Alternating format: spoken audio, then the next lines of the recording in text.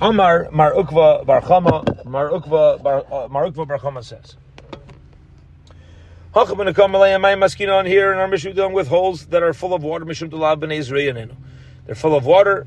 They don't have the same cheshbon, the same calculation of how much you'd redeem with, because you can't plant it over there. So how much barley you plant over there, it's full of water. You can't plant things that are full of water. Dekanami, Diktani Dumi Dislam Gavayim, they're similar to the mounds. You see from here, we're dealing with something that is not fertile, something that you cannot grow barley in. He says, if so, even if it's less than 10 tvachim as well, it shouldn't be included in the standard measurement of 50 shekel if you grow barley. Why? Because anything that's full of water, even if it's 7 tvachim deep, is a whole different cheshbon. It's not included because there's no growth.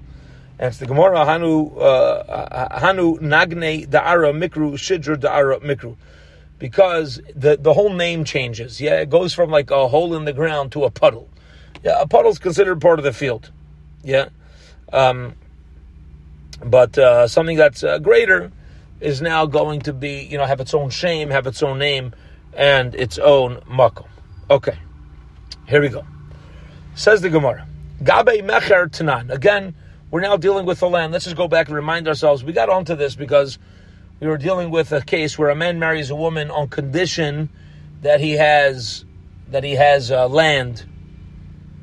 He has to show her land that's his, and now the conversation has shifted. If somebody sanctifies his land, the halacha is, in order to redeem the land, you have to, for each parcel of land, each area of land that grows a chomer of barley, you have to pay 50 shekel, 50 silver shkolim.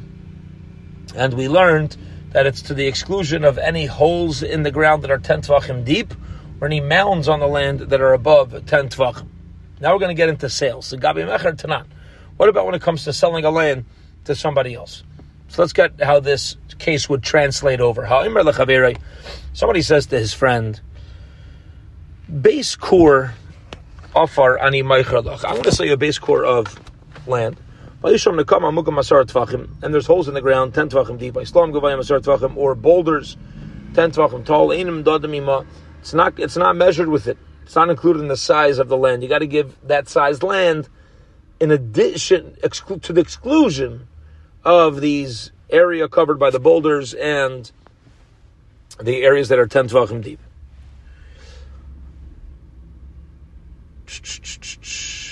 Let's say it's less than 10 tvachim. It is measured with the rest of the field. Even if there's no water in it. Even if there's no water. Again, if it's 10 tvachim deep or 10 tvachim, the boulder is 10 tvachim. Let's just go 10 tvachim deep because that's what water. So it still is not going to count towards it. So it's the 10 tvachim deep being excluded has nothing to do with it being filled with water, which is a question on what we just said prior. My timer, Amar of Papa, Lefisha Ein Adam writes a sheet in this Ma'aseh Besad Achas V'Yolei B'Shnayim Akshalish Mekaymes. I'll tell you why. Because if you have areas in the field that are so deep, it makes it look like it's a whole separate field. And I want to buy one field. I don't want to buy a bunch of small, different fields. Okay, I don't want it to even look like it's a number of different places. And if you have going to have tall things, 10 tvachim high, it looks like a division in my land, or holes in the ground, ditches in the ground. What I want is to receive a base core of land that is all together. Says the Gemara, okay, now that we explained the halacha, when it comes to kachim, and now that we explained the halacha, when it comes to sales, what about when it comes to marriage? Here we go. Hacha mai. What is the halacha over here? What is the halacha over here? Somebody says to a woman, back to our Mishnah, marry me on condition that I have a land of base core. In that base core, he's got ditches 10 tvachim deep or boulders 10 tvachim high. So, is he not married? Because these boulders and ditches are taking up space, or is he married? Lahektish midamin alei, do we compare it to hektish? Or do we compare it to mecher? Okay. Now, by tfachim, we said it's all counted towards the same area. By sales, we said it's not. People don't want to purchase areas that look like a bunch of small different lands. So that's the Shaila. Says the Gemara, but Mistaber, it's logical, that we compare Kedushin to Hektish, the Amar Law, because he says to her, Ana Tarachna V'Zranu Maisina, I'm the one who comes and working the land for you. And therefore, it should be counted, because it doesn't make enough community to her. She's not the one who's going to be, who's concerned in the business side of what her land looks like, whether or not it's 2 or 3 fields. Lamaisa, he says, listen, I'm going to be working the land, making sure it produces. The Mainaf community to you, what's the difference to you whether these ditches or boulders are 10 tvachim deep, and it would be a valid marriage. Okay, here we go. We're now going into the next Mishnah, and this Mishnah is a foundational Mishnah for many different things that come up in the Torah. Okay, now specifically in the areas of what's considered a valid Tanai, what is considered a valid condition.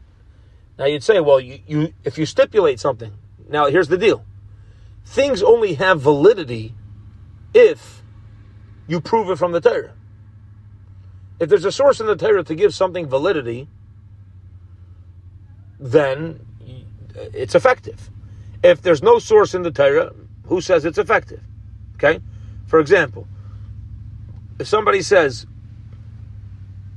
I acquire things by tapping my forehead twice. When I tap my forehead twice, that's how I acquire things. We could tell them jump in the lake. It doesn't matter how you want to acquire things. There's no source in the Torah that you can make an acquisition that way.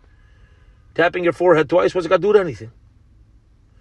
If you find in the Torah a source that makes an acquisition, okay, then it would be effective. We find in the Torah a source that money creates an acquisition. We find a document creates an acquisition. We find bia by marriage. We brought sources for all things. Okay, so then it's effective.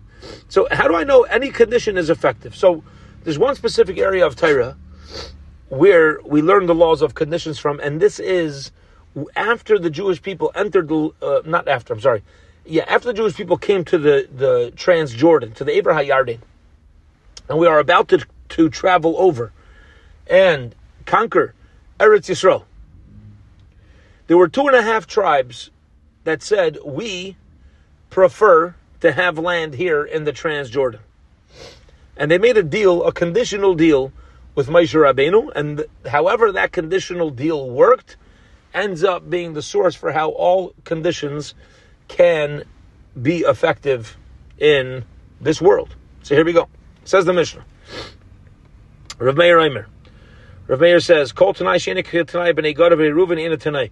Anytime you make a condition that's different from the condition of the tribe of Gad and the tribe of Reuven is not a condition. Meaning, the same way they made a condition, they wanted to stay in the Transjordan, and Moshe said they can have land in the Transjordan, conditional that they help us fight.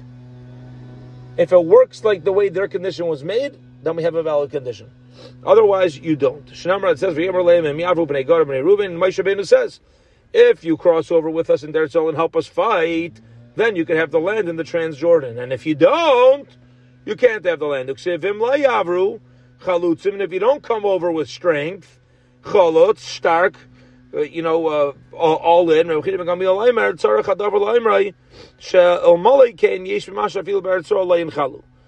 if not for the way that this condition was made, it would have seemed to imply that they wouldn't get Eber HaYarden, nor would they get Eretz Yisrael. Okay, so you see from over here that you need to make how to make a proper condition. Now, it's not so clear the parameters yet of the proper condition. Now, let's explain for a moment what we want to figure out still. Okay? So here you go. Is it enough for me to say, I will give you my coffee on condition that you do 10 jumping jacks? Okay, that's one way to make a condition. Or do I need to even go like this? The only time I owe you the coffee is if I say, I will give you my coffee on condition you do 10 jumping jacks. And if you don't do 10 jumping jacks, I will not give you the coffee. Not only did I say one side of the condition, I said both sides. I doubled the condition. The same thing, but reiterating it in the negative. What you would get if you do it, what you don't get if you don't. Does a condition need to be doubled to have strength? Or even if it's singled, is that enough? Okay. Says the Gemara, Rav Meir in the Reisha of our Mishnah, the beginning of our Mishnah, seems to imply you need a double stipulation. If you cross over, I'll give it to you. And if you don't, you don't.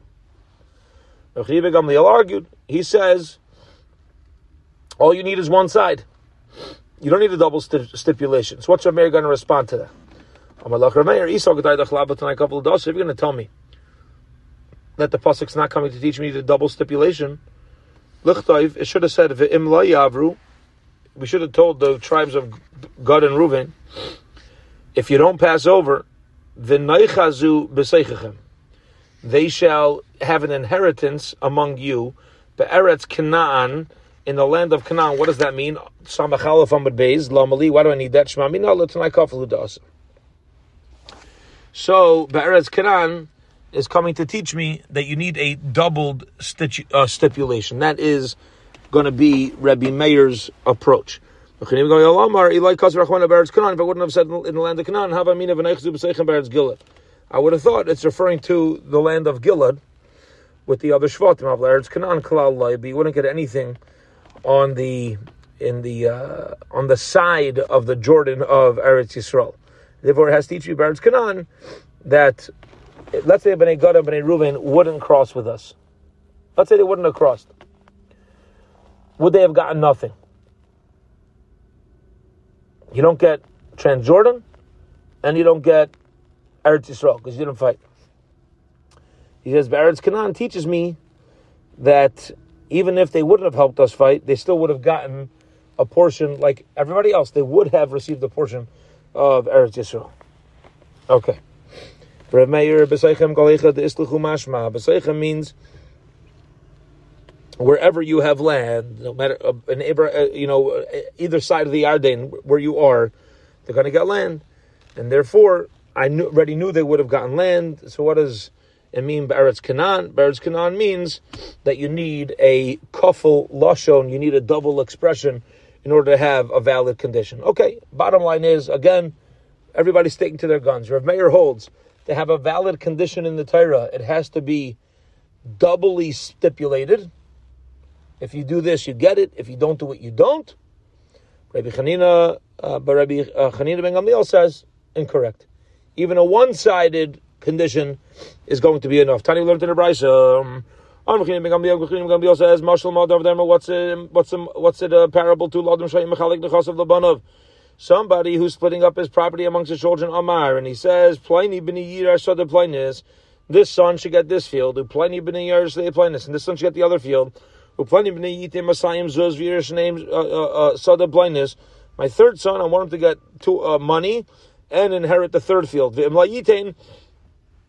And if they don't give him the money, then he should get a portion in the original two fields. So, which statement is going to cause him to have a portion in the first two fields? Kafilai garamlai. Do we say that it's the fact that it was kafel? What was doubled over? If he would have only said the first half, which is that my son should get the 200 zuz plus the third field. So, what would it have been inferred? That he doesn't get anything? That everything should be divided equally? Right?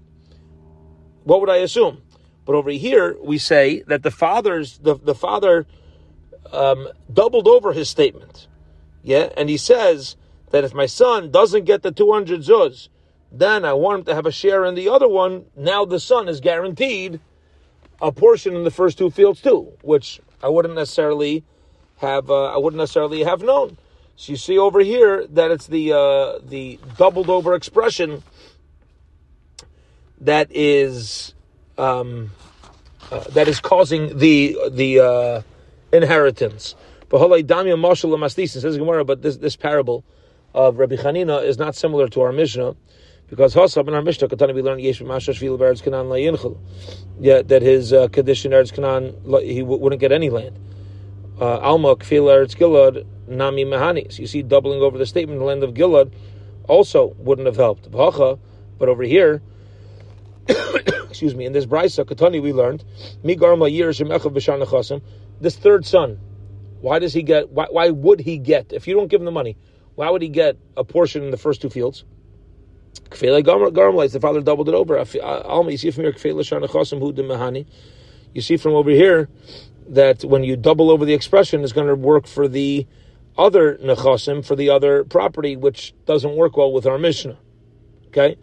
Because over here it seems that if Moshe wouldn't have completely doubled over his statement, they would have lost their land in Eretz Canaan as well, the same way this son would lose his portion in the first two fields.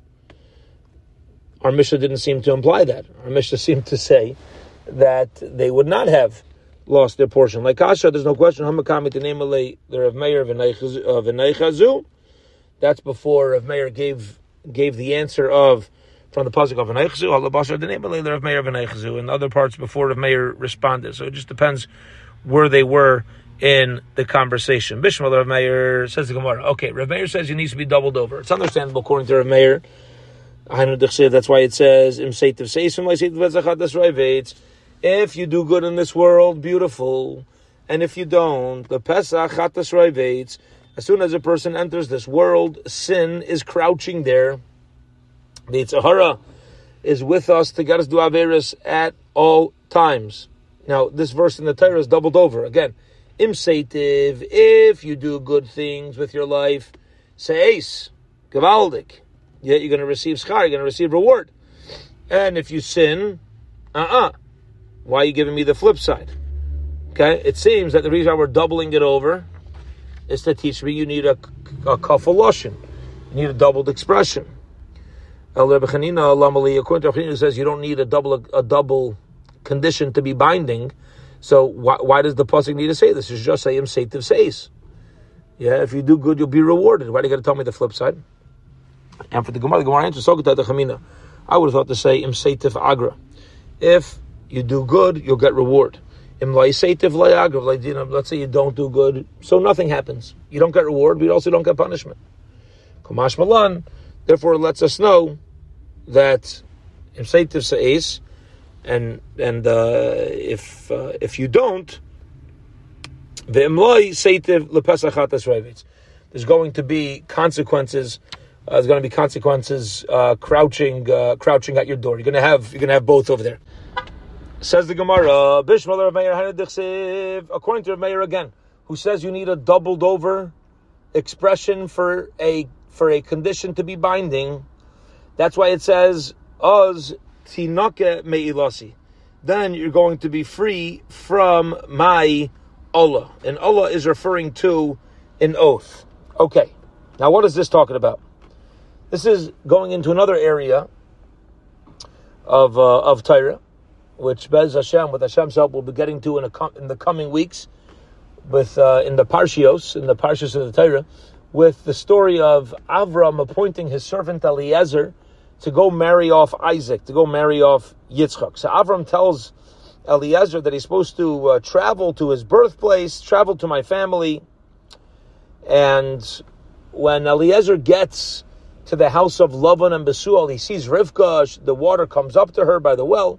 So he sees Rivka, and he tells over the story of what he's doing there and how he was appointed to be the messenger.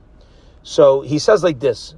He says that he tells them that Avram, my master, had me take a oath saying that I'm not going to choose a wife for Isaac from the Canaanites. Okay? And I got to take her from his family. So he said, I said to Avram, what if she doesn't want to come with me? What if she doesn't want to follow me? So he says, if she doesn't want to come, then Tinaka, you'll be clean, you'll be innocent, may Allah see from my oath. Okay? Meaning, then you're out. So this is the flip side. If you follow through on the oath, then you're my messenger, right? And if not, so we have a flip side over here. So it says the Gemara like this. Let's read that line again. Let's learn this together. Bishmal Meir, it's not according to Meir that you need a double binding side. That's why when Eliezer is telling over, it says, then you'll be free if you don't do it. That's why Avram had to stipulate that. El Rabbi Chanina ben Gamliel, Lamali, but according to Rabbi Chanina ben Gamliel, why did that need to be said at all? It should just say, you gotta, if she'll follow you, you go get her. If she'll follow you, you're good. After the Gemara, no, so good the Chamina. Even over there, I wouldn't need it to be doubled over. So the Chamina, I would have thought to say, when Rivka would agree to go back with him, but let's say her parents wouldn't let's say she wanted. Let's say you have both. So he says, what if she doesn't want to come with me? Says the Gemara, well, what about a different situation? What happens if she wants to go, but her family doesn't let? Then what? Maybe Avram meant, okay, take her Balkarcha. Yeah? That if she as long as she wants to come, we're good. Don't worry about her parents. Kamash Malan, therefore lets me know that Avram's telling Eliezer, I need her to agree, and I need her family to agree. Says the Gemara, well, 1 second. If it needs everybody, so why are we mentioning specifically her? Says the Gemara, I need that as well. I would have thought to say, when they agree, but she does agree, as long as the family's letting her come, you're good. Kamash Malan. Therefore, it lets me know that Avram's saying, I need not only the family's agreement, I need her agreement. I want all in. Everybody has to be tzufridin and happy for this to work. Okay. Again, bottom line, there's no proof to Rav Meir that we need a kefal lashon, that we need a doubled over expression. Says the Gemara, Bishmal Rav Meir. Let's keep going in different areas of Torah where we have things that seem to be conditions. It's understandable according to Rav Meir, who says you need a doubled over condition. That's why it says in the Torah, if you go in the ways of my statutes. And then it says right afterwards, but if you don't treat my statutes properly, they become maws to you. They become a burden and disgraceful to you. You get embarrassed from your Judaism, from your Torah mitzvahs. Yeah? It seems to be the flip side of it's doubled over. So according to Rav Meir, it makes sense why the Torah needs to double it over. Ella.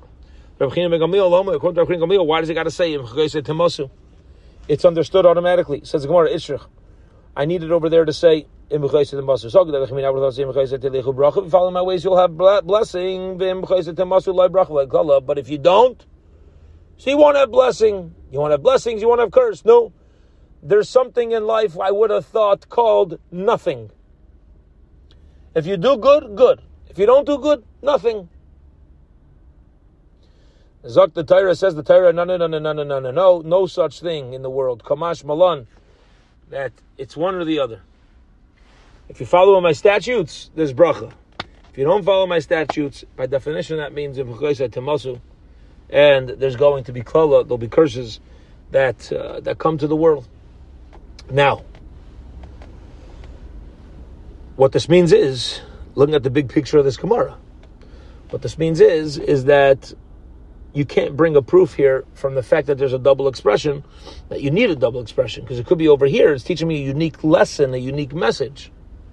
But elsewhere, I don't have that message, maybe I don't need it to be a doubled over condition, hence we still don't have a proof. Says Gemara further, Bishmal Meir makes this according to Meir, that's why it says, Im toivu shmatem, if you follow and you listen, or if you refuse and rebel against me, again, you don't need to say the two sides of the coin. According to Rabbi Gamliel, says more no ishrach. So that I would thought say im toiva toiva, im temanu loy toiva v'loy kamash malan. Therefore, lets me know that again, it's not just if you don't follow the ways of Hashem, you won't have bracha. It's that there's going to be terrible suffering that happens. Says the Gemara, my cherev teichlu. When it says at the end of that pasuk, cherev teichlu, there's going to be an you'll be eaten by the sword. What does that mean? Amar Rava, milcha, it's referring to salt. Galalinasa, milcha galalinasa, it's referring to rock salt. Nahama, desare akusha, hard bread of barley, ubetzale, and onions. The Amar Mar, pas porni chariva b'melach, ubetzalem koshem laguv kacharevas, hard bread with salty onions is as bad to the body as swords. Okay, and that's the expression of chelav teichlu, what's eaten of the sword. It's referring to certain foods that are terrible and kind of like feel like a stabbing pain inside of the body. Okay, so we'll hold it here for today. Lamaisa, we're walking away right now with no proof to either approach of our Mishnah. Again, we had a dispute in our Mishnah between Rav Meir and Rav Chanina ben Gamliel. When I make a condition, for that condition to be effective, do I have to double over the condition and express both sides of it, or is it enough to say one side and people can use their brains to deduce otherwise? Rav Meir says you got to say two sides of the coin. Otherwise, no such thing as a condition. You don't need to stand by the condition. A practical ramification is if a man marries a woman with a condition and he didn't double it over. So if he doesn't double it over, he could still be married to her without following the condition, because according to Rav Meir, it's not a condition. You never doubled it, so you're married anyway, even if you don't fulfill your condition. Rav Chanina ben Gamliel says that a condition is valid with one side, and if a man marries a woman stipulating only one side, and he doesn't follow through, you wouldn't be married. That's a practical difference between Rav Chanina ben Gamliel and Rav Meir. We're sticking with a machlaikas. We still have a dispute. We don't have a proof to either way. Besem, tomorrow we will continue going through the sugya and trying to find a proof until the Mishnah. Have a wonderful, wonderful Shabbos, everybody.